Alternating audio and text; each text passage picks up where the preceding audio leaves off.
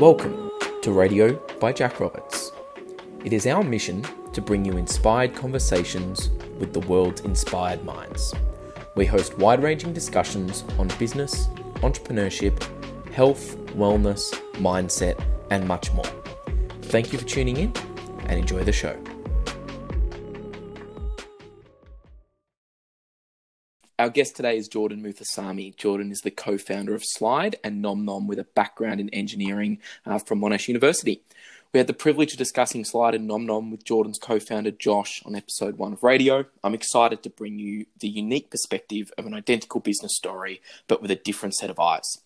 We hope that Jordan's insights bring you a fresh perspective into the mind of a young entrepreneur. Jordan, welcome to Radio. Thanks for having me, Jack. Excited to be here. Thank you. We'll jump straight into these questions. Obviously, given sort of people that will have listened to the first episode with Josh, your co-founder, will have a little bit of perspective of the journey you guys went on. But take me sort of back to your university days, and then finishing up and making that decision to jumping into obviously operating Slide and now growing into the Nom Nom business as well. What were the biggest mental hurdles you had to overcome as you moved through that process? Well, I guess the one that sort of stands out is you really have to change your whole perspective on life and where you're going, what you're doing, and who you want to become. I mean, you go to school, you go to uni, and it's really following this path that's laid out for you, where you can essentially kind of, to an extent, I mean, you can kind of coast through it and feel like you're getting somewhere. Obviously not for everyone, but I mean, so I jumped into civil engineering straight out of uni, and I mean, it was something I had an interest in, but never really any passion behind it.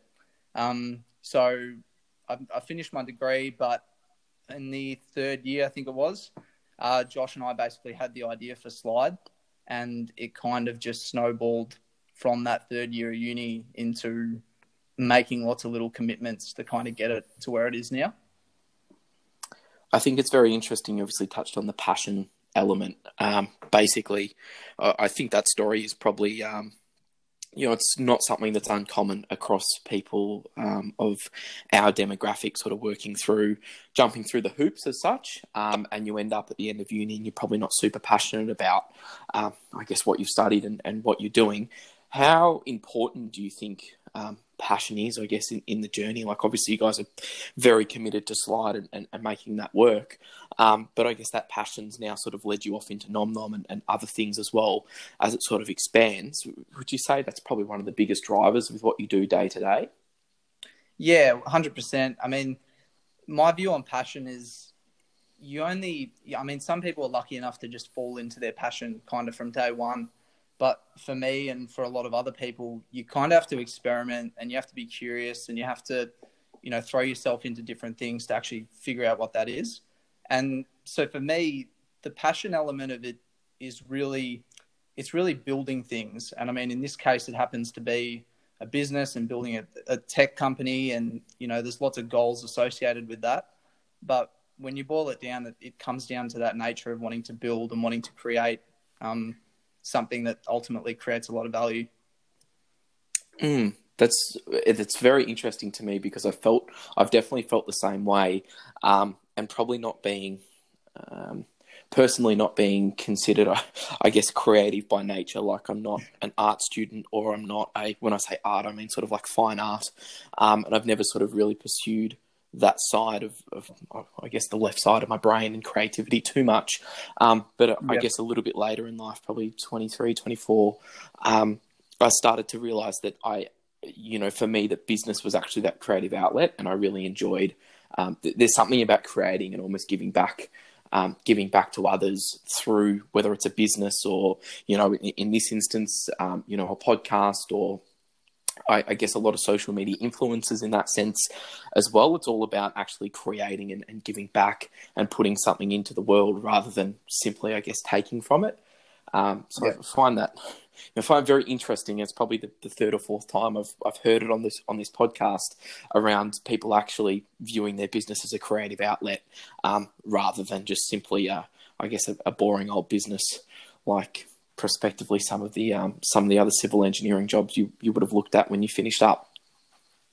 Yeah, I mean, that's definitely a valid point. I mean, the creative side of business, I think it's inherently built in because there is no logical blueprint that's going to, make every choice for you. You really have to think creatively, not just to solve problems, but to also come up with ideas in the first place. And so, yeah, that's why I think it's just when you have those demanding challenges constantly, you have to be creative. Otherwise, you're not gonna get through them and overcome them.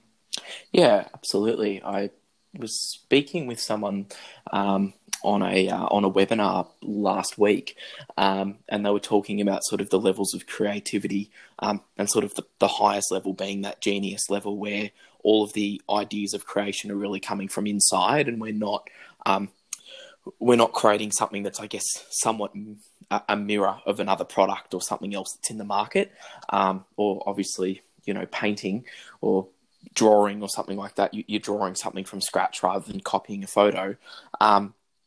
And the lowest level of creativity sort of being like an unconscious imitation kind of thing, which I guess, like, if you're a barista making a cup of coffee, when they pour the little love heart or their little picture in the top of it, it's creative in some senses, but that they're only just copying, they're copying something they've seen before. I guess business gives you that ability to get on that level where you're really creating things internally. You're trying to come up with products that are not the same as what's in the market, but rather new, different, and or better. Yeah, that's it. I mean, you got to look at things from different angles. You got to think about the way that different people are going to respond to your product or your service. And that was kind of a big element throughout the whole slide journey, in the sense that you've got so many different types of people that like to go out and like to, listen to music, that like to drink, that like to go to clubs. And from one way of looking at it, you can kind of put everyone into sort of one bucket. These people go out and they enjoy themselves and they're young. But when you dig in a bit deeper, there's a heap of different motivations there, and your product's going to appeal in different ways ultimately. To touch a little bit on the slide journey, which stage of slide, getting it up and running was the most daunting part for you? Well, so it's probably two main things. The first one was the whole fundraising element of the business venture. So right from when Josh and I personally made that initial commitment and put our initial skin in the game, several $1,000s each, from that step onwards, it was pretty daunting to go to people that we either knew or were, second degree connections, and ultimately you had to ask these people for money and not guarantee a return, not guarantee results in any particular time frame. But yeah, just that was a pretty daunting task, especially initially. How did you work through that? How did you overcome that hurdle? Because you're obviously successful in raising more than enough capital to get the business up and running and to where you are today. So obviously it wasn't something that held you back. Were there any sort of techniques or strategies that you used during that sort of VC process? Yeah, so I mean, at the end of the day, it kind of came down to practice, experience, and then kind of iterating the approach. We had to see what was working, what didn't work, and ultimately it came down to talking to different people in different ways. I mean, not everyone wants to be sold the same way. We had to really look at who it was, how we knew them, ultimately what they were investing in. I know that sounds a bit weird, a bit abstract, but some people just want to invest in you as the founder, as the head of the business, and they believe in you and what you're doing. Other people are far more concerned about the financial projections of the business, for example, or the business model. So just experience in selling to different types of people and doing a lot more listening than just pitching as such, I'd say, is how we overcame that. Tell me about your first ever pitch for capital. How did it go? What did it feel like? What did you learn from it? So my first pitch was to a family friend. So not a friend directly, but a family friend. We'd known them for a long time, let's say 10 plus years. Basically, they found out about what I was doing, and that kind of, I'd say it's a switch that goes off in people's heads when they hear you're leaving your current job to do this business. And when they heard that, they were immediately interested. They wanted to jump on a phone call. They wanted more information.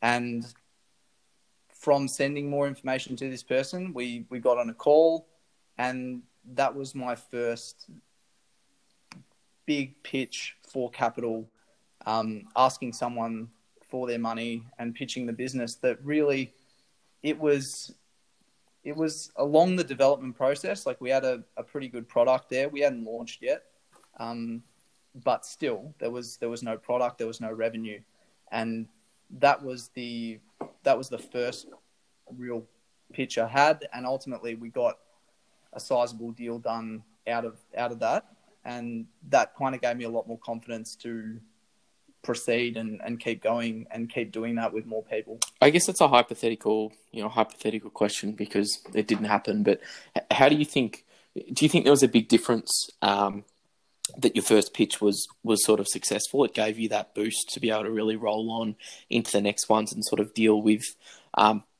Obviously, there was pitches when you didn't secure funds. I guess so. Working through that and dealing with, I guess, rejection and failure and all of those things. Do you think if it had gone differently in the first pitch, it might have maybe you might have looked at things differently or done some things differently? Yeah, it's a good question. There's definitely, I mean, if that first phone call had gone really bad, it might have changed the approach that I personally took, how I would have spoken with Josh about leads that he's bringing in or talking to. It would have just affected the mindset. But I think ultimately, because of the nature of how Josh and I work together, we would have sort of tried a different strategy if that first sort of encounter had gone bad. And I think we still would have gotten through it. It probably would have taken longer. But yeah, I think that was really what got us through it. Our ability to do something, come back, talk about it, be like, okay, is there actually a problem here? Is there actually an objection here? Or is it just complaints? And move forward. And just to add to that, we didn't close all these deals in the same way. Some of them were more heavily email focused. Some were calls on the phone. Others were even in person. So yeah, I mean, even if that phone call hadn't have gone perfect that first time, I think we still would have got to the end result. Take me through the difference. You just touched on something that I find really interesting. Take me through the difference between a genuine objection and a complaint. Yeah, a genuine objection, I'd say, is something that ultimately, honestly, disqualifies them from investing, from purchasing your product or working with you in one way. I think a complaint is when it's just a first impression that isn't ideal in their mind, in the prospect's mind. That's kind of the definition I attach to it. I think you can look at it in different ways, but the bottom line is that there is a clear difference between the two, in my opinion. Yeah. I guess to speak from my experience and to shed a little bit of light on it for people listening, there is a certain number of, I guess, false objections or complaints that any prospect will throw at you.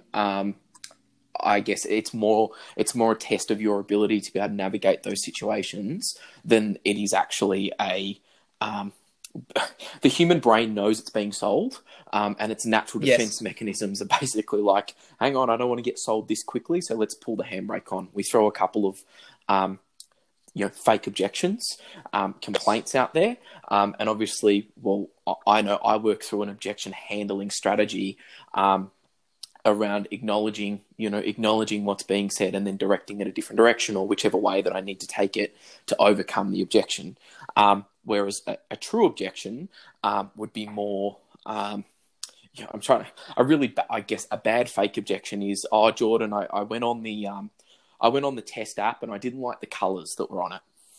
Right now, Yeah. that's so easy to overcome. Like if that's me on the phone, I'd just turn around. I'd be like, "Oh, listen, Joe, thanks for your feedback. It means a lot to me. Look, if you're in for $1 million, I'm happy to change the color scheme for you. We'll sit you down with our web designers, and we can get the product to look the way that you think it should look because we value your money and we also value your business experience on this journey."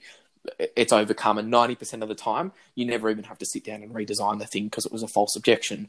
Whereas if someone comes in and says, well, actually I ran the numbers on your business model and your revenue projections and they don't make sense, and then they take you through a 30-page analysis of their projections, and you can't, I guess, come to an agreement on the numbers. I think that's more of a real objection and something you can't really overcome.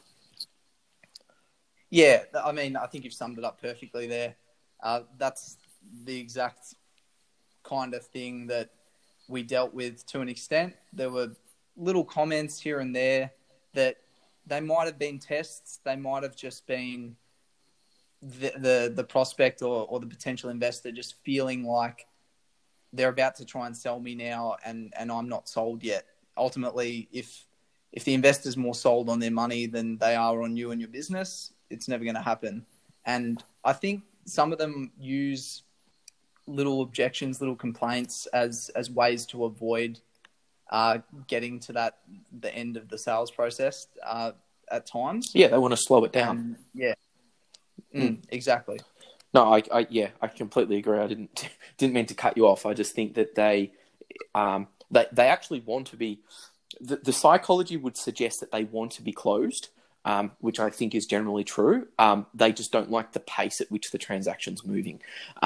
And a good way of objection handling can be going into building more rapport. So if we think about a transaction like a straight line, with the start of the line being the commencement of the transaction, the first meeting, the first phone call, the first email, and then the end of the straight line being the close. Obviously, the ideal is we just move straight along the line from the first email to the close. Yep. There's no objections. Everything's great. And you secure the capital or the sale or whatever it is. Now, obviously, you would be aware, Jordan, that happens probably about 1 out of 1 million times. And the rest of the time, people, even though they want to invest and they want to be closed, will deliberately try and take you off your straight line. Just so they feel a little bit more safe and a little bit more comfortable before they get to the close. I think one of the key things, both you and Josh identified how daunting the VC process was and raising capital was. I guess obviously now listening to you speak about, I guess the technical side of what you did, I think obviously identifying the difference between real objections and fake objections also probably allowed you guys to keep your morale up and keep moving forward rather than feeling like you're getting rejected all the time. Yeah, for sure. And that's where it definitely helps having two people doing this kind of process. Sales is, you can take elements of it and it definitely overlaps across industries, but the nature of what we're doing, where these are large sums of money and they're, individuals and families investing this amount of money, it's something that takes at times months. I think Josh on the first episode, he touched on one sale in particular that literally took us like 8 months or something of emails, crafting copy, crafting messages, reflecting on the strategy. Like we learned a lot from that process, and ultimately we got a deal done in the end. But yeah, the two co-founders definitely helped a lot throughout the whole process. What does a day in the office look like for you at Slide? So it really changes so much every day. It depends sort of what the main focus is. But I'd say that there's kind of 3 areas that over the past 6 months have been the primary focus. And that's been firstly the development, working with the development team, talking about the product features, what we're going to build and when we're going to build it. The second thing would be marketing and the whole strategy around that, how we're going to reach out to influencers, what we're doing with our ads, what we want to do with our ads, content, branding, all of that. And then the final one being venue relationships, reaching out to industry people, nightclub owners, hosts, promoters, building relationships and going to a lot of meetings. They're kind of the three big areas. You touched a little bit on marketing.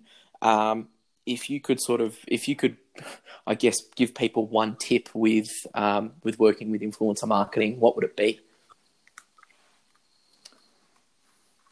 The thing that's popped into my head first is just to fill up the pipeline. I think some people put this big scary label on influencer marketing, and they place a lot of importance on it. Obviously, it's important, which is why we're doing it. But you shouldn't go out of your way to just cater to influencers and cater to people purely because they have a following.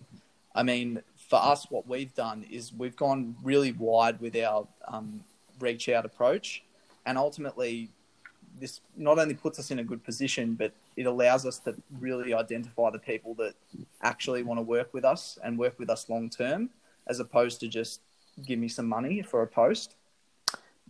It's a very interesting, a very interesting point you touch on. How have you generally found? How have you found negotiating with influencers? It's obviously, it's still an emerging market, and I think that pricing across, with my limited interactions with the influencer space, I'm by no means an expert, but I'm aware that pricing can vary a lot for people with very similar audiences and very similar reach. How have you found that sort of process working with, I guess, getting the economics of your marketing budget to work, but also getting people with, I guess, significant reach and the right target demographics?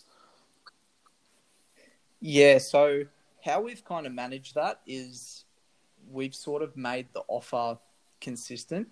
So what I mean by that is our plan is essentially to bring influencers together, bring them in a group, in a community, and then essentially value arbitrage deals with different nightclubs, different event groups, and give the influencers the type of nights out, the types of bottle service, whatever the venue is willing to offer. We want to provide that to them for free, and ultimately give the venue the type of demographic that they want as well. So really trying to satisfy everyone and not make it a charge per post kind of thing, if that makes Interesting. sense. I think it's obviously a smart and adaptive way to, I guess, to draw influencers in, but also, maintain economics of scale with your marketing budget. How does that work scalability wise as you move into Sydney and Brisbane and along the eastern seaboard? Is that a process that you're on the ground floor, or that's managed completely through your partner venues? Yeah, so we definitely have a rough idea of how we want it to look. Even now, we've already reached out to people interstate, and have gotten quite a few responses from people in Sydney and Queensland mainly that want to be a part of it. As far as managing it, we haven't gotten into the specifics of who's going to coordinate, who's going to deliver the offers, but I can imagine it's going to be the venues are going to have a big involvement in actually delivering the value that we're promising to the influencers. So I'm pretty confident that will scale quite well, especially if we're able to get bigger influencers over time. I think that it's something that will kind of take care of itself to an extent. Yep. How have you handled the shift from being focused on one project, being Slide at the beginning, to now working on Nom Nom as well?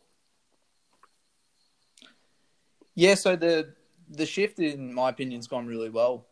And that's mainly because of two things. So the Nom Nom team, the development company that built Slide also built Nom Nom, and the founder of that development company is involved with Slide as well, for equity. So between having the teams overlap and also with Nom Nom and Slide both being in the hospitality industry, it has been a pretty smooth transition. And Josh and my decision to go into Nom Nom was based around that, and also the fact that the well, we're calling him our CTO now,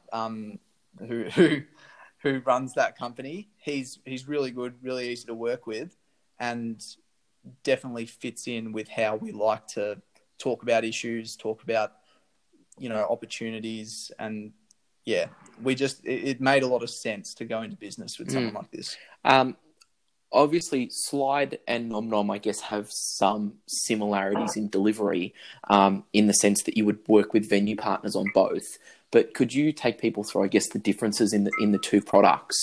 And then, as a second part of that question, from developing the first product and sort of fine-tuning the offering with Slide for the nightlife space, what, I guess, were the lessons that you've learned in early implementation of Slide that have affected how you're developing Nom Nom? Yeah, so, all right, so to give a quick overview, Slide is facilitating the transactions in the nightlife space. So people go onto Slide, they see what's on, and they can make bookings from guest lists to birthdays, tickets, and bottle service packages. So customer goes on Slide, they make a booking, Slide receives a commission. Whereas on the other hand, Nom Nom is the core product of Nom Nom is in-venue menu and table ordering. So the customer pulls out their phone, they access the venue's menu on their phone, and they can order and pay directly from the table without talking to the waiter, without going up to the counter to pay. So that's kind of how the products work.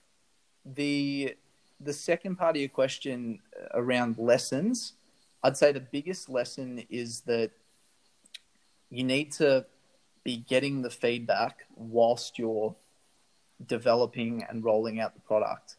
It's something that saves a lot of time, money, headaches.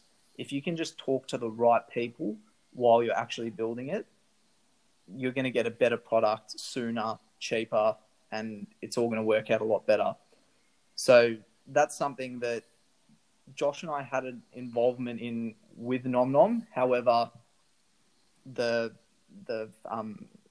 head of the development company, he did a lot of that as well. And that's definitely helped Nom Nom to launch an MVP that everyone in the market will use if they want to.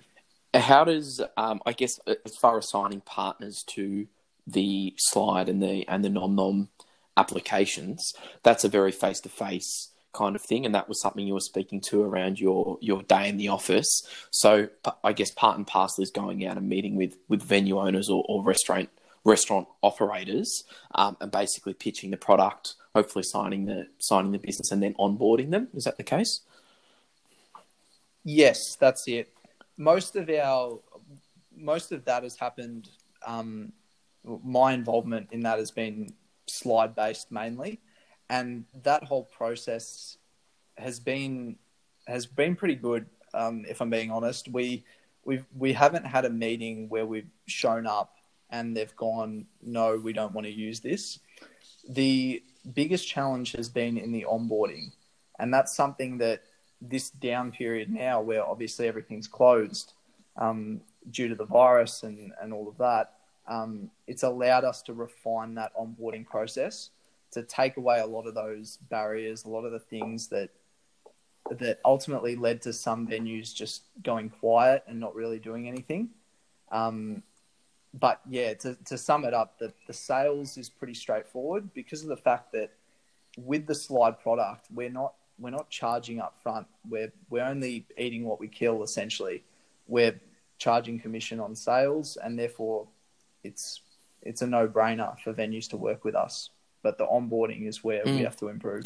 I think it's very interesting. Yeah. You obviously speak about, we're currently recording in the middle of COVID-19 lockdown in Australia and generally, despite a few states in the US, globally. And I guess you spoke about using this time to continue working, continue improving the product. As with any startups, there are long days and nights at the office. How have you handled the toll of running a business and what that sort of takes away from the other areas of your life? Yeah, so I'd say that the first part of that question, the long days and nights at the office, I've always found when we're actually in the moment doing those long days and nights, it's not as difficult as you might think, purely because there's so much passion and drive. We're so present in what we're doing, and we're in such a flow state most of the time that they don't actually feel like long days and nights. But the second part of your question there is pretty accurate. It does take its toll, and the first things that pop into my mind is the traveling side of being young and being at uni and wanting to travel with your mates. And then the other side is obviously you can't spend as much on everything because you have to pour money into the business at the start. Otherwise, you're not going to get anywhere. I think they're both very good points. You touched on something as well in the middle there that I just wanted to pick you up on. You mentioned flow state. Yeah. We're going to talk about routines and stuff a little bit later, but is there anything you do or you and Josh do together to get yourself into a flow state?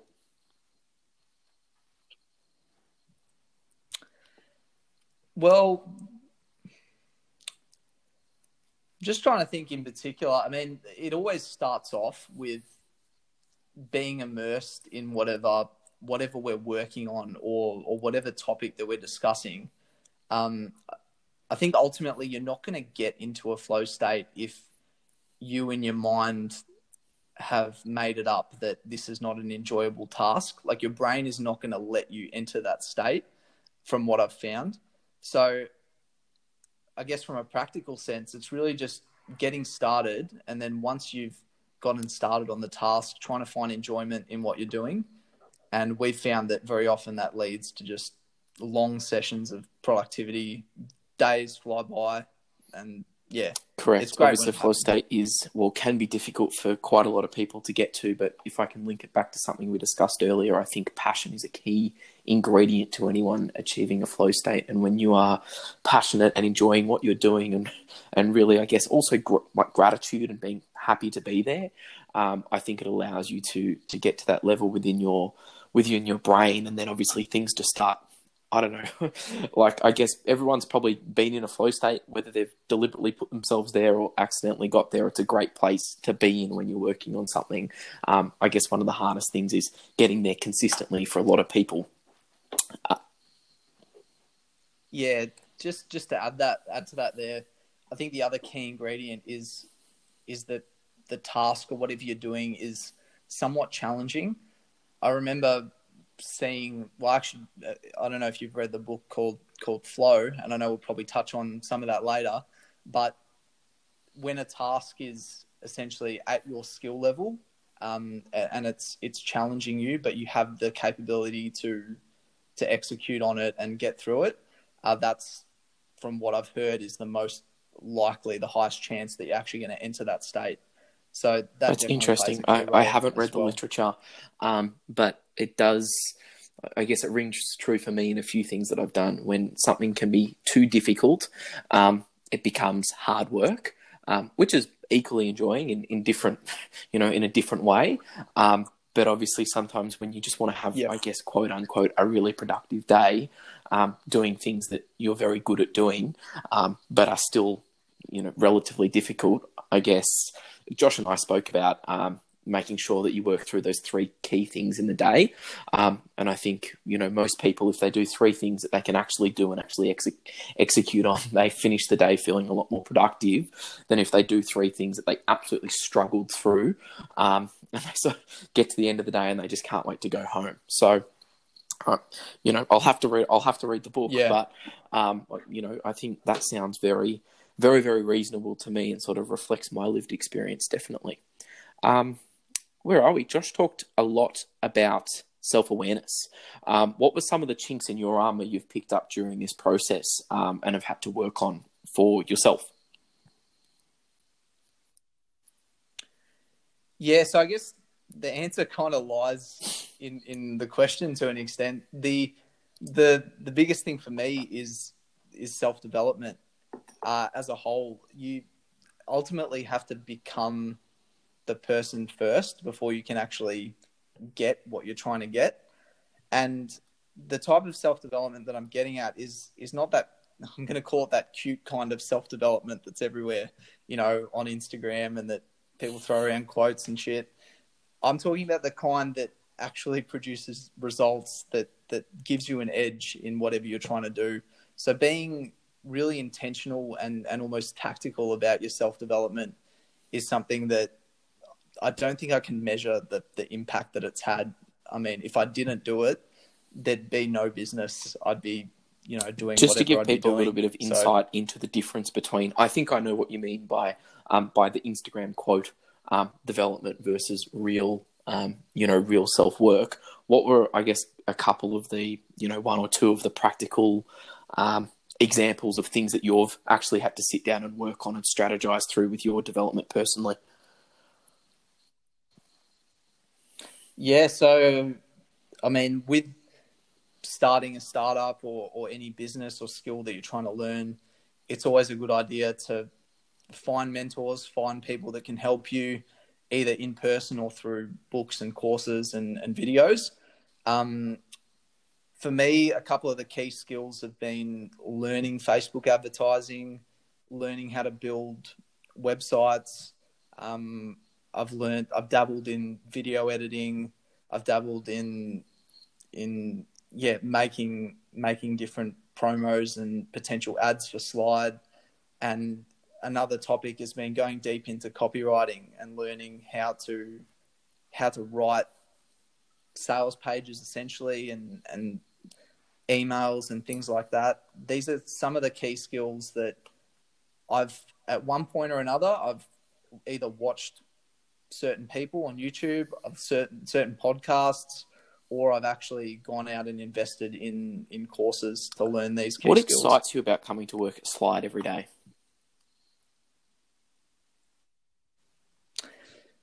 It's something I touched on earlier, that nature of building and creating. Like when we come to the office every day and we start working, there's that sense that what we're doing has a very high chance of impacting an entire industry for the foreseeable future. And there's something pretty powerful in that when you remind yourself of that, it's kind of hard to just be passive and go about your day. And from there, it forces you to keep improving, and it forces you to keep developing new skills. And to add on that more, it's also in line with both mine and Josh's, what we think are our purposes, where we want to go, long-term wealth, and opening up new opportunities down the line. So in short, it really just ties together everything. And when you have all of that together, like in my opinion, I can't not be excited high about purpose what I'm doing. In some senses is a good way to sort of phrase what you were talking about. You coming to work with a mission and something you want to achieve, and it pushes you forward and pushes you to be there every day. On a more personal note, do you wake up in the morning and work through a morning routine or ritual? Yes, I do. I mean, I'm pretty big on morning routines purely because I've seen the results when you don't have one, and then when you do have one. I have a lot of things that I would like to do every day. I don't always do all of them every day. But there are some definite take me through your morning routine. I guess your ideal day. some days we're a bit pushed for time and some days we sort of have to drop a few things out. But what does your ideal morning look like? Yeah, so the ideal morning would be wake up. I normally start with some sort of meditation. Most days it's 5 minutes or so, no music or earphones on, just purely breathing and focusing on that. And then something I've added more recently is, I don't know if you've heard of Wim Hof, but his breathing technique I've been incorporating in. And basically that has a range of benefits to do with focus and feeling more awake. And I think it's just a really good way to start the day. Then I'll go into some sort of journaling. This changes and fluctuates a bit, but it's around gratitude and principles and visualization of where I want to go. Things like framing goals in terms of already achieving them, what I want the day to look like, the week to look like, month to look like, things like that. And then I'll try and get some sort of exercise in. Most days it's body weight workouts or some sort of weighted calisthenics type thing. And after that, most days I'm having a cold shower as well to kind of cap it off.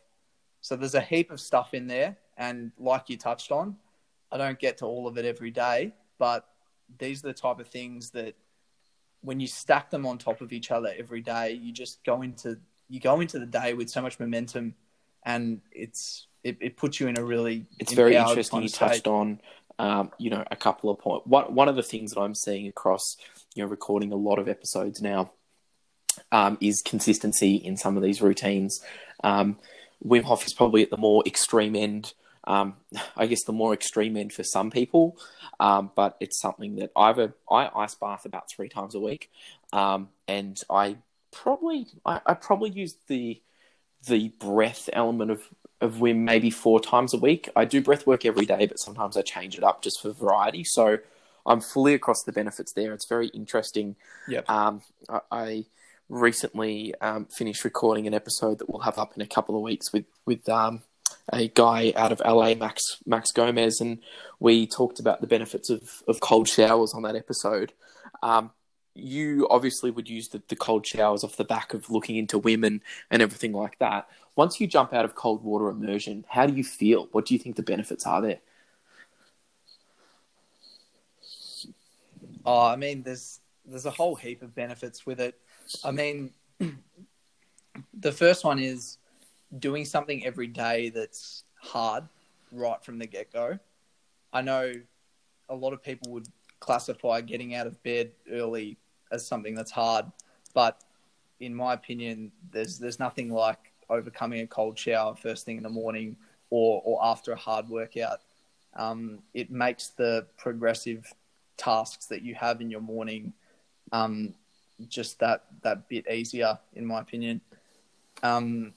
And then obviously there's other immune system benefits and things like that. It's very interesting. I've definitely noticed the benefits of cold water immersion and the breathing exercises. The wind breathing exercises, I think, also have immunity benefits as well. And I've definitely noticed those. I haven't been sick for months since starting, which has been really good. Give me 3 practical points that you would recommend to someone listening to implement into their life to be 1% better. Some of your habits, routines, workout tips, etc. Yeah. Okay. So I think these are kind of, even more applicable now due to the fact that everyone is at home. And the first one would be, it's a really good opportunity to kind of cut out bad habits and replace them with better ones, and really redirect kind of that energy that you put into bad habits in the past. Actually use that and develop a new habit that can benefit you ultimately. The second one is, I'd say that everyone should be developing some sort of skill that you can monetize or sell or it could open up a career for you in something else. But I think that, the way things are going now, it's really transitioning more away from that job-based economy to more of a skill economy. And the last thing I'd touch on is just take this time to reflect and really think about where you want to go, as we sort of come out of this lockdown and quarantine period. Like, I think you touched on some really time for all that. interesting things. And just to dig a little bit deeper, give me, one or two habits, or as many you can think of, that sort of bad habits, and what you replace them with as you've worked through your journey. Yeah, so an obvious one is you can't go out and drink as much as you could before, and the obvious one there is exercise, and being able to take advantage of this extra time that you have, this extra energy, where you're not waking up in the morning hungover and feeling like crap.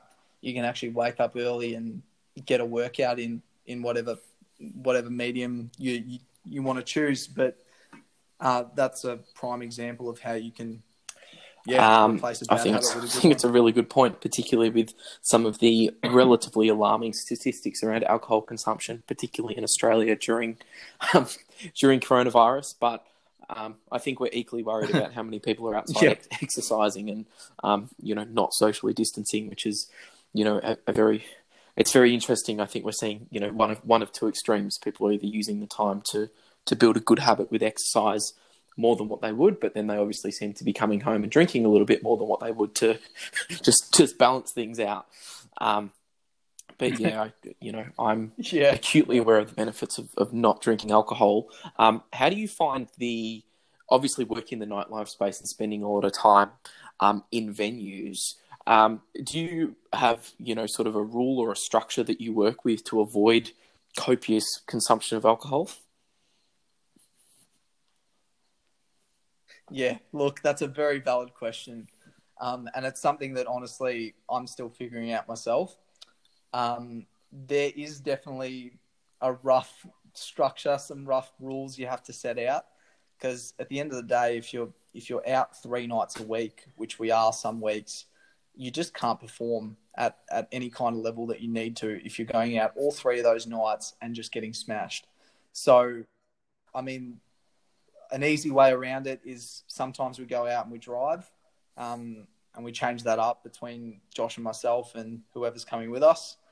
And some nights get in the venue, maybe 1 or 2 drinks socially, but then that's it. It is hard purely because your willpower only lasts. It's a limited resource every day. If you put yourself in those environments, your willpower is only going to do so much before you just cave and say, you know what, I'm going to have a couple of drinks tonight, and then that turns into whatever it turns into. You smash the next morning. But yeah, it's something that we're still figuring out, and I'm still figuring it out personally. But what's the best book that you've read currently, Jordan?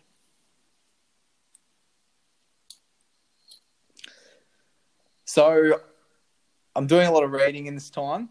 I thought it was a good opportunity to reread 3 books that I've read before, but they're very effective in rewiring your mindset. Basically, those 3 books are Millionaire Fastlane by MJ DeMarco, Secrets of the Millionaire Mind by T. Harv Eker, and The Magic of Thinking Big by David Schwartz. And these 3 books, in my opinion, they all tie into each other. The authors are all saying similar things, but in different ways. And they ultimately the combination really rewires your brain to think like a rich person, to think like a successful person. And it's very interesting to talk about, rewiring brains and neuroplasticity. I use affirmations as part of my morning routine. I think Josh and I spoke about that as well. I think Josh uses them. And again, one of the benefits of affirmations is around basically manifesting what you who you want to be into your brain and changing the way that your brain thinks and I guess really approaches situations into the person that you would like to be or want to be. In a business sense, it might be around making, bigger and more bold and decisive decisions. And that's actually something you can, I guess, trick your brain into thinking that it knows how to do, which obviously most of us, I think it's probably fair to say, with all of the knowledge that we have available, and Jordan obviously just covered off on three books that I think I've heard of the Schwartz book. I definitely haven't heard of the other two books, and I haven't read them. They're three things for me to add to the collection and to read through. But there's no shortage of knowledge. We're definitely not suffering as a society a gap in knowledge. I think what we're really working with for a lot of people is that integrity gap. It's the gap between knowledge and knowledge and action. And I think it's really interesting that you've used this time to go back to three books you've already read, to just keep working and on remapping, those neurons and making sure they fire in the right way to create those, I guess, those thought patterns, and those mental structures that allow you to approach life in a bigger and better way. Yeah, and on that as well, I mean, these are the three books that I think are the best for doing that. There's obviously a heap more, but I think it's important because of the fact that you are on a day-to-day basis dealing with a lot of conventional thinking and conventional wisdom, that if you're not careful, you kind of slip back into old thought patterns and sort of mainstream opinions and things like that. So I think it's important to just rewire sometimes and listen to the people that are where you want to be in whatever area of life. I heard someone talking about mentors. I think yesterday I was listening to a podcast about it, and she was basically saying it's good to have a mentor that's about 2 years ahead of you, and then another mentor that is about 5 years ahead of you, or even greater period, because they're the kind of people that, by seeing their actions and watching what they're doing, they actually pull you forward. Whereas I guess one of the things that we're very, very good at, as humans, as creatures of comfort, is surrounding ourselves with people that I guess are just on our level. Or, in some cases, I think people even surround themselves with people that are, less than them, so they can feel good, or, really feel like they're doing something, when actually, if you really want to succeed, and sort of flip the script, it's about putting people around you that are actually doing much, much better than you, or are a little bit further along in the journey. And that just allows you to level up the thinking. That being said, I was listening to a very interesting podcast. It was the Jordan B. Peterson podcast. And he was speaking about a guy that had founded, I think he had a business with 165 locations across the world, very, very successful. And he came to Jordan, who's a clinical psychologist by trade, and basically sat down. He said, "Oh, look, I'm a complete failure, blah, blah, blah. I've done nothing, I've done nothing in my life." And Jordan said to him, "Oh, well, why do you, you've started, you've got 165 global locations. You're killing it. Why do you think you're doing so badly?" And he said, "Well, my roommate's done so much more." And Jordan said, "Well, who's your roommate?" And he said, "Oh, my roommate was Elon Musk." Now, there's a point at which having mentors too far ahead of you, or people that you surround yourself with that are, I guess, extraordinary at what they do, that it becomes harmful. But barring those extreme examples, I think it's a really, really good thing to surround yourself with people that are, that are a couple of levels above you or a couple of years ahead of you, because it stops you from slipping back into that old mindset, into that place of complacency and, I guess in some senses, almost normality. Yeah, I couldn't agree more with everything you said there. There's a lot of interesting schools of thought here, because on one hand, people that are, let's say, 10, 20 years ahead of you, looking at like Elon Musk and that example you just gave, it can really inspire you and motivate you. but then it gets to a point where, let's say someone like Mark Cuban, for example, it's been so long since he has actually been in the trenches and has built, his first company to where he is now. And ultimately, he's going to have a lot of great advice. But personally, I would much rather be mentored directly by someone who has done what I'm trying to do in a more recent time frame. If I'm looking at, Slide and Nom Nom and all the businesses I want to build in the future, right now, I want to get mentored by a tech CEO that has a 10 million a year business, as an example, because he's going to be able to give me those tips and tricks and that recent experience doing what I'm actually trying to do. And there's lots of examples that I can think of in my head, kind of archetypes of different people that I would want to be mentored by. And I think it's a really, one of the things that I hear the most from people, and I guess even personally, I never really had idols as a kid. Like I very irregularly looked up to people, maybe because of a ridiculous ego complex. I don't know, but I always looked at certain situations, and I was always approach it with like a mindset. I was like, oh, if I wanted to do that, like I could definitely do that, which is a huge positive when it comes to business, because it means that there's a lot of things I have, like we're in the middle of a coronavirus crisis, and I'm trying to start more businesses than I ever have before. So, some people would look at that and go, "You're crazy." But I'm just like, well, I'm sure there's one other example. Well, I just look at the GFC and I go, look at how many businesses came out of the GFC. If these people have done it, then so can I. What the difficult issue there is, when you never really look up to someone throughout the process, it can be difficult to find mentors. Now, I've now learned along the way that there is people that can really, really help me with particular things that I'm not good at. But I've also become an expert at asking for help. And it's probably one of the most underrated talents. And you talk about seeking out mentors. People will say to me, oh, how do you know such and such or whatever? And I'll say, oh, but that they mentored me in this and that. And I'm like, oh, that's really cool. Like, how did you get them to do that? I'm like, I asked them. Like, and that was, there's, I guess, like, I also understand how to romance these people, and you have to make their time feel worth it, whether it's paying for mentoring or, paying for the lunch or paying for the dinner or whatever it is. Another good way to, I guess, reward a mentor is actually listen to the advice and execute on the advice is a really good one. But I think just actually actively seeking people out and then actively asking them, for advice, there's so much gold in that tip, Jordan. Like, the fact that you're still actively seeking out these people and will continue to. And I'm sure when you get to $10 million, you're going to be looking for someone that's doing $50 million, and then you're going to be seeking them out and just keep going. I think there's just so much gold there. Exactly, man.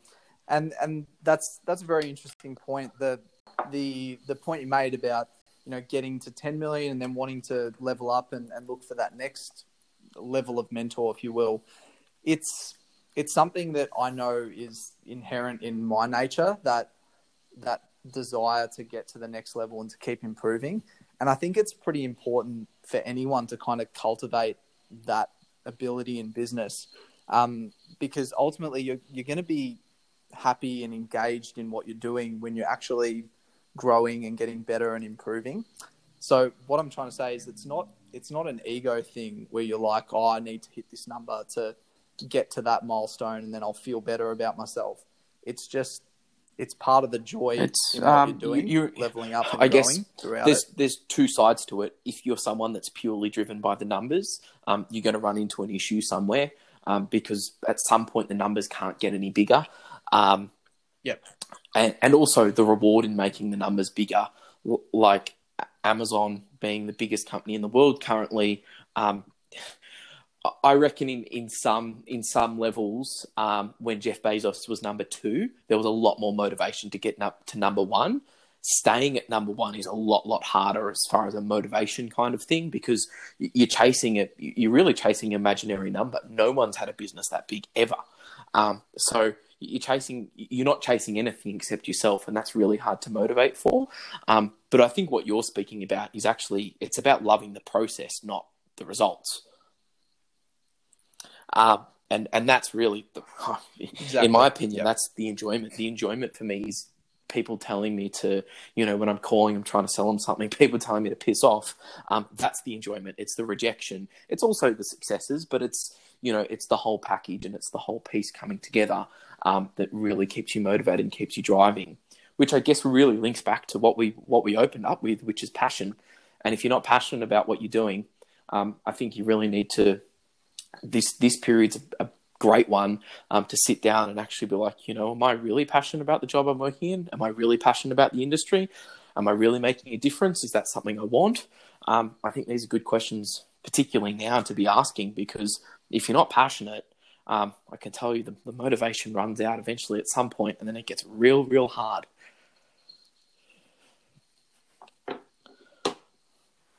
Yeah, exactly. And it doesn't just get harder from one sense, it gets harder from all aspects. I mean, you get married, you have kids, you have more overheads, more responsibilities, and ultimately the more you leave it, the more you've got to overcome and the harder it's going to be.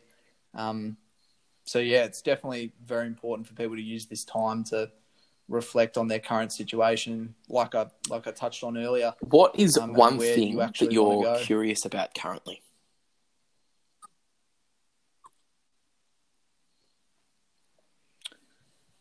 Well, I'd say outside of my main business ventures, right now I'm extremely curious about Facebook advertising and affiliate marketing. So this is something I've been interested in for a while. Back when I was working in my engineering job, I was constantly thinking, I'm like, how can we replace this income? How can I get out of this situation? And when you're in that kind of a position, the motivation is pretty high to seek out online business models, other skills that you can replace your income with. And so I went on this journey after uni, where I started I started with drop shipping, and doing Facebook advertising with that. It was all just random products from China, no brand, purely just let's move the product. But then it went into more of the affiliate marketing space, and that is heavily focused on how you can leverage paid ads and paid traffic. So it's something that for me, I'm very curious about. I'm also passionate and driven to make it work, both from a financial perspective, but also because the skill set directly overlaps into marketing and selling. I think it's something that I've in Slide in particular. I own a digital business now, so I'm definitely across the Facebook ad space in some senses. But I think one of the other things that really, which was around building a skill set that can make you money, which I guess is really a side hustle in the traditional sense. I think what you're talking about with the practical application. One of the things I guess that really interests me to really speak about it specifically is ROI on ad spend on Facebook. So I have an advertising package that we market to property developers that sits at about $30,000. It encompasses a full digital suite of products from the Google suite of AdWords, Google retargeting, banners, and then there's a social element in there as well. What really interests me is the audiences on if anyone's not run a Facebook ad before, an Instagram ad, you can go on and you can actually custom set your own audience. And for me, I find it very interesting how someone could take a product, that they've bought or manufactured themselves, and leverage a really, really small marketing budget to create huge ROI. I guess that's something that really interests me about Facebook ads, because there's some amazing stories out there of people spending $2,000 on Facebook ads and making, hundreds and hundreds of thousands of dollars. And I guess in a marketing and advertising business, we're committing clients to $30,000, $40,000, $50,000 ad spends. Being able to achieve ridiculous ROIs is important to our business model, but in some senses, there's also that personal gain in knowing that any skill that you developed, like I'm becoming increasingly better at web design, which is one of the things that you touched on before. As I'm learning more about that, if I could run a good Facebook ad campaign with a couple of grand, there's no reason why I couldn't, fill myself up with $150,000, $200,000 a year worth of web design work as a freelancer. That really interests me about Facebook ads, particularly in the future of the economy, post this crisis, people losing their jobs. Who can leverage the platforms we have now to create alternate income streams to secure themselves for the next time we have a global crisis?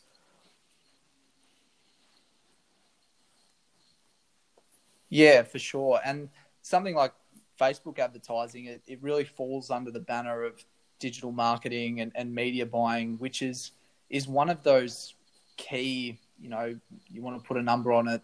In my opinion, there's like 5 to 10 real high income skills that you can kind of take and apply to any industry. And these are really the recession proof skills, if you want to call them those, the ones that are based around either marketing or sales, or are just an integral part to a specific industry. The skills that are indispensable and that there's always going to be a demand for.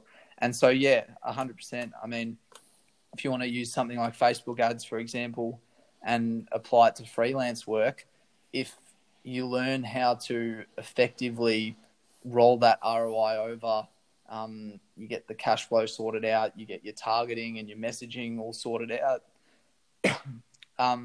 There's no reason why you can't have an endless stream of leads for your work. If you could step build a brand into my shoes and ask yourself a question, what would it be?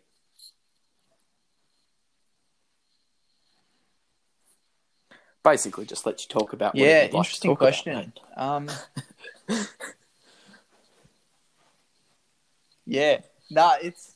think a good question to ask would be how to make that transition. Well, let me ask you, how would you make that transition? If you could have your time again, is probably a better way of phrasing it, because you probably sort of worked it out by a bit of trial and error the first time. But if you could have your time again and advise someone else, how would you handle the transition from, full-time employment into operating a business?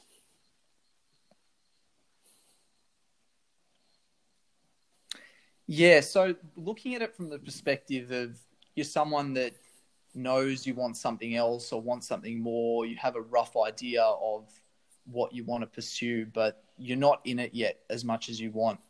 I'd say that people like that, feeling that way.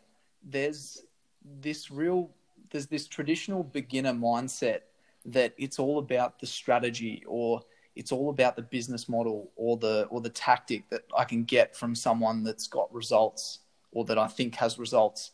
And I think it really goes much deeper than that. And you have to, it's like what I touched on at the start. I mean, you really have to change how you're looking at the world. And I know that sounds a bit extreme, but you really have to change your mindset on what work is, what earning an income is, and how you're compensated for that. You have to really, you can't chase things like certainty and comfort. You need to take risks. You need to be able to evaluate feedback on a deeper level. And ultimately, I think that you can't be a successful entrepreneur if you have that victim mindset and that mentality. So I know I touched on a heap of things there, but these are all the things that I've learnt along my short journey of being in it. I'm going to ask you a follow-up question firsthand. Obviously, entrepreneurship is something that's come quite easy to you. I guess the way that I see the world, and the way that I see people that I interact with, particularly with the digital business that I'm working on at the moment. We have a couple of freelancers that work with us, and I guess they would really be self-employed, and they're small sole traders. They're making more money than what they would if they worked at a design firm or the like of that. But they're obviously not making as much money as running and operating their own design firm with their own employees. But they obviously don't have the headaches and the overheads and all of the things that come with that as well. If you were speaking to someone and they were saying, look, I've got this full-time job. I do 38 hours a week. I don't mind it. I really enjoy it. Somewhere in between, I don't mind it and I really enjoy it. But I'd really like to earn a little bit more money. I think our culture's become very big on just like pushing people towards like starting a business or, like quit your day job and like run out and start a business. But I don't think that really fits everyone. I think there's entrepreneurs, there's people with entrepreneurial tendencies. And then there's people that are prospectively, really good at being self-employed, but probably not that good at managing people or managing a business. And then there's employees. There's people that just love working for someone else and love being in a team and building that, building a business from the inside, but not having to worry about P&L when they go home. How would you tap into that feeling within yourself? You obviously were sitting there at, I forget where you were working. Was it John Holland or somewhere like that? Fulton Hogan as an engineer, and you sort of tapped in. You're like, I don't want to be here. I want to go and do something else, and that led you into the drop shipping, and then obviously eventually into Slide. How would you advise someone to work through that process and really, I guess, develop the self-awareness to know if they're an entrepreneur, if they've got entrepreneurial tendencies, and when I say that, they would be a really good maybe COO or CFO or something like that, but they're probably not, they're not steering the ship day to day. Then you've got someone that maybe should be a freelancer or self-employed, or like we were talking about before, could do web design on the internet and make 200, 300 grand a year just by themselves. And then someone that, should stay in a business and, and work their way up the corporate ladder. How would you work through that, I guess, self-awareness kind of question?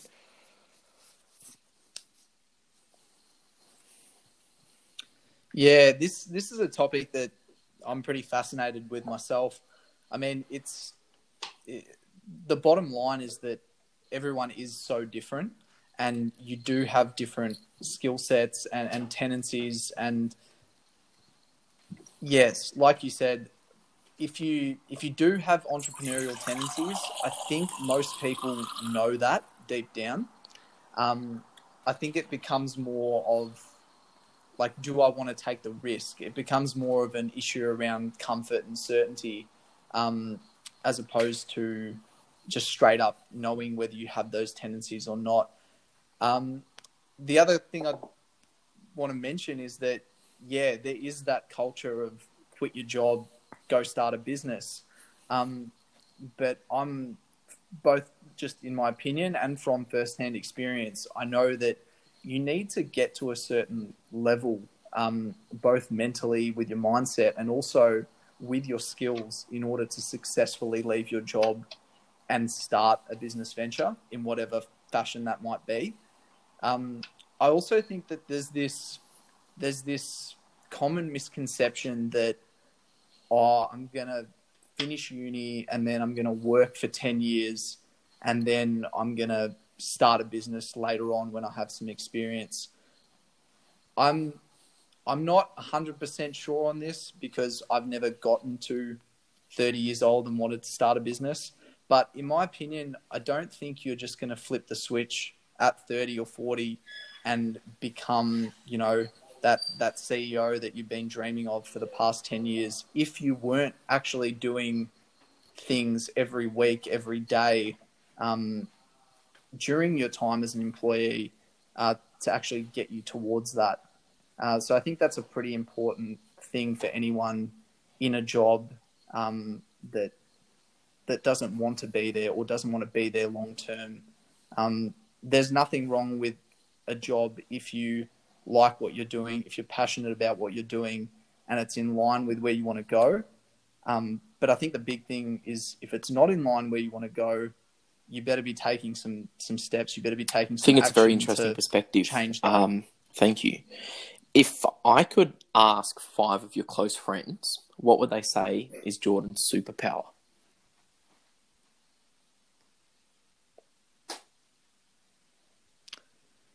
Yeah, so I'd say it'd be my ability to be able to get good at things quickly, be able to learn quickly, and especially if I become obsessed with that topic or that, let's say, that sport or that skill set or that task or whatever it is that I'm doing. I think it's I view it as a strong talent of mine that I can get into things pretty quickly, and if I'm passionate about it, I can get pretty good at it, and that gives me confidence to try new things and ultimately to take new things further, new projects, new hobbies, anything really. And yeah, I guess that'd be probably the first thing that how do you comes to most cultivate people's that? Like, I minds. guess adaptability Again, I'm is not probably sure. a good, obviously there's a baseline intelligence, to the whole thing as well. But, being adaptable, I guess, is probably the definition of the skill. For someone looking to be a little bit more adaptable, like, what are some of the things? Are you obsessive over something? Like, once you get into it, like, you'll just go out and you'll practice the skill a million times until you get it right? Or is there, how does that process work for you, and how have you curated that?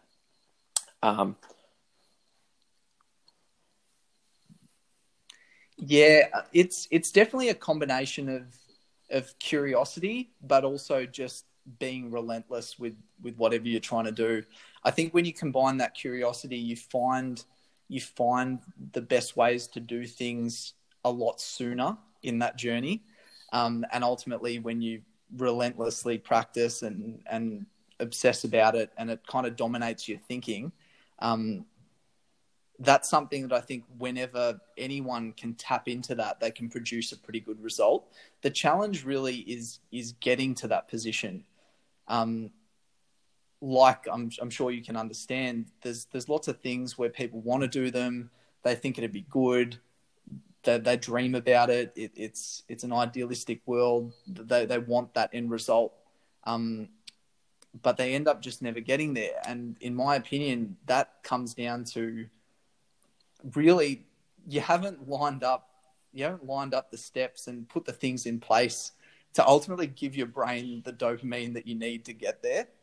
Like, if it's too painful for you to take the day-to-day steps to get good at something, your brain's just going to be against you every step of the way. That's a really, really interesting point, particularly about, I guess, the neurochemistry. How often do you think about things like dopamine and serotonin and how they play out in, I guess, driving you forward on a day-to-day level?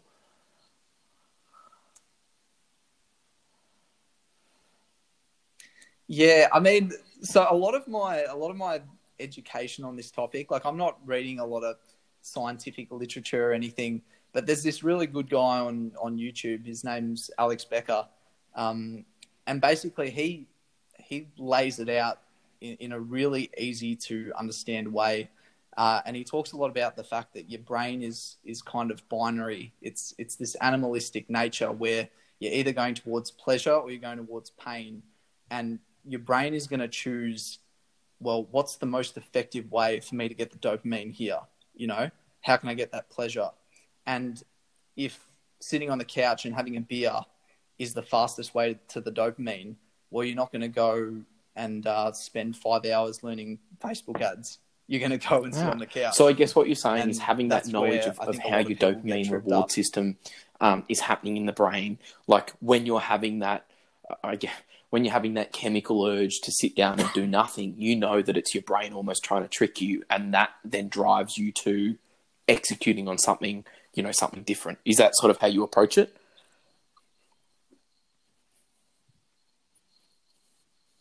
Yeah, that's it. And it's a combination of practice and self-awareness, but then it's also setting up the conditions and the environment to actually make that a lot easier. I mean, like I touched on earlier, your willpower is finite.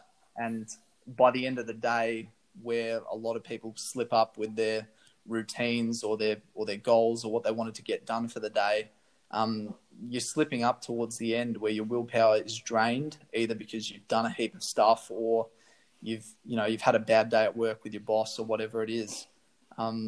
Just understanding how your brain works is important, because I think that's very, very interesting. Just give me quickly before we wrap up, what would be your 2 points on if someone wants to set up their environment to succeed and to work through a few of these things and maybe get away from some of those bad habits or those easy dopamine hits? What are a couple of things you've done with your environment, whether it's at home or in the office, that keeps you on track?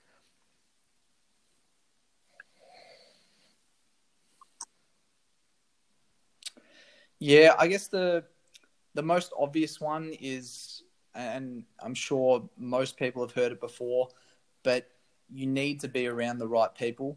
I think this is probably the biggest one. If you have people around you that just are not on your wavelength at all, that constantly talk shit about what you're doing, or they themselves have a lot of the habits that you're trying to get away from, if you're still in the proximity of these kinds of people, you're not going to get to where you want to go. So the people you're around is a big one. And then, I mean, when you touch on habits and that sort of thing, I mean, a perfect example is just if you're trying to eat don't have it in the cupboard, it doesn't get eaten. The unhealthy shit when you're at the grocery store, like that. I think that's a really good. Like I was thinking about gaming consoles as well. Like I reckon there'd be heaps of young guys that just get drawn into, particularly with online gaming now. And I should preface this: you can make a lot of money playing esports, but not being, if you're less than 500 in the world, yes, and you're over 21, you've probably missed your shot. Get the PlayStation out of the house. Get the Xbox out of the house, because that actual action will then set you up to have, when you come home, instead of going, oh great, I'm just gonna unwind for 30 minutes, because then the 30 minutes becomes an hour, the hour becomes 4 hours. Once it's gone, you actually come home and you read that book you've been meaning to read. You cook, you have time to cook healthy, so then you don't go and buy fast food, or simply by removing something from the environment, we can actually really influence the way that we think and we approach situations.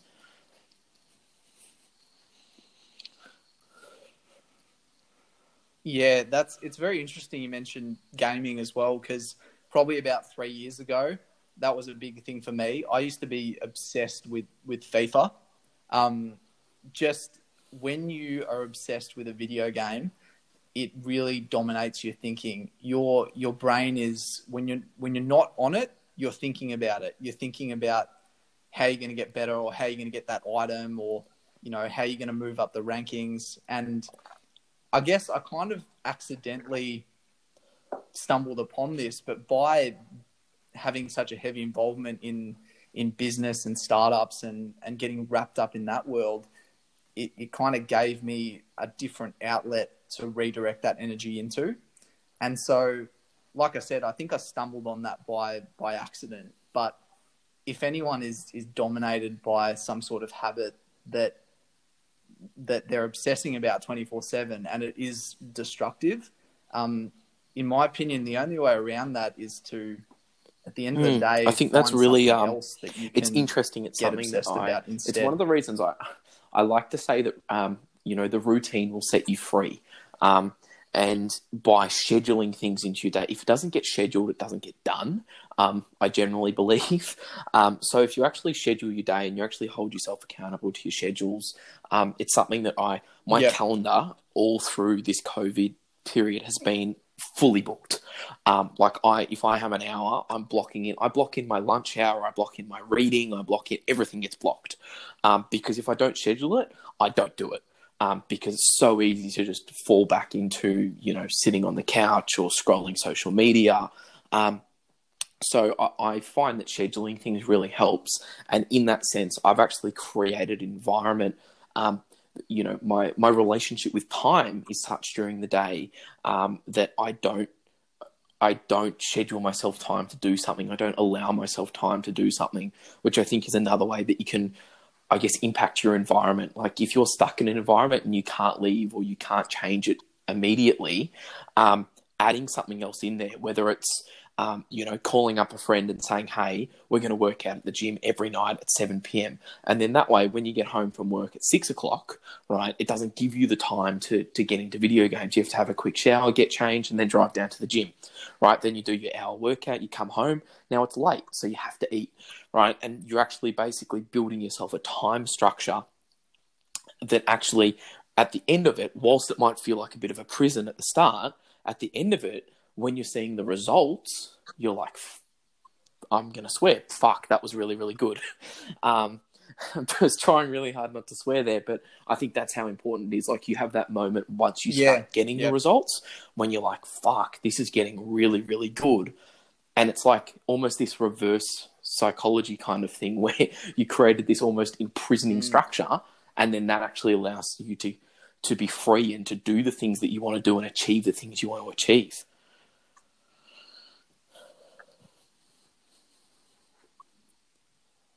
Yeah, I mean, all of that there just screams out setting yourself up to win. I mean, I can't remember who said this, but I've heard it multiple times. The concept that structure equals freedom. I mean, when you structure elements of your life, or let's say you structure the first half of your day heavily, obviously different people need different constraints and different levels of structure. But ultimately, if you design your life and you set things up the right way, there's no reason why you can't have the things that you want. Even when you thought before that, there's no way I can do this, that, and that. It comes back to the book that I touched on before as well, the Secrets of the Millionaire Mind, by T. Harv Eker. And one of the key concepts in that book is that, rich people think both and poor people think either or. I mean, you hear that line about, you can't have your cake and eat it too. But like, what the hell's the point of the cake if you can't eat it? So I think the both concept is something very interesting as well. Is something that's very valid, I guess we should touch on before we finish. I came across the concept of both through Gary Vaynerchuk's content. And it was, he would do a Q&A version of his show, and people would call in and be like, oh, Gary, I'm thinking about starting a business, with, what's a good example? Thinking about starting a business doing dog walking, or I'm thinking about starting a business doing dog grooming. And he would just instinctively just be like, both. And this would blow people's minds. And he'd be like, well, they're sort of the same thing. Like you would take their dog for a walk, and then once a week you would groom them, and that would be additional fee. Like the answer's both. It's not one or the other.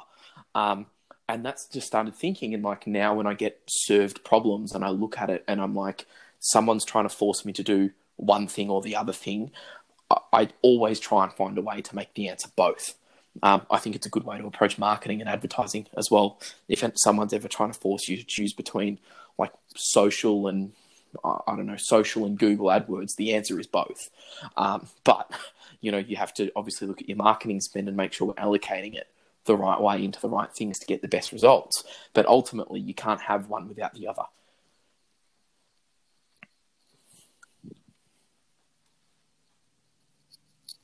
Yeah, for sure. And it's one of those things that becomes just a mental thought process that you can get yourself in the habit of doing, of just looking for the opportunity to create that both outcome. And a lot of the times when things seem, overwhelming, or the situation is just too much, if you actually just tune your brain in to think like that and think, well, how can I do this and that? You'll be surprised. I completely agree with that. And I think your brain's probably wired in some ways to actually allow us to think that way and to get the best outcome in both senses. But we've covered a lot of stuff today. I think you touched on some incredible things, from passion self-awareness, and then obviously some of the more technical things as well. A nice little bit there on objection handling. It's been an absolute pleasure to talk to you today, Jordan. Thank you very much for coming on.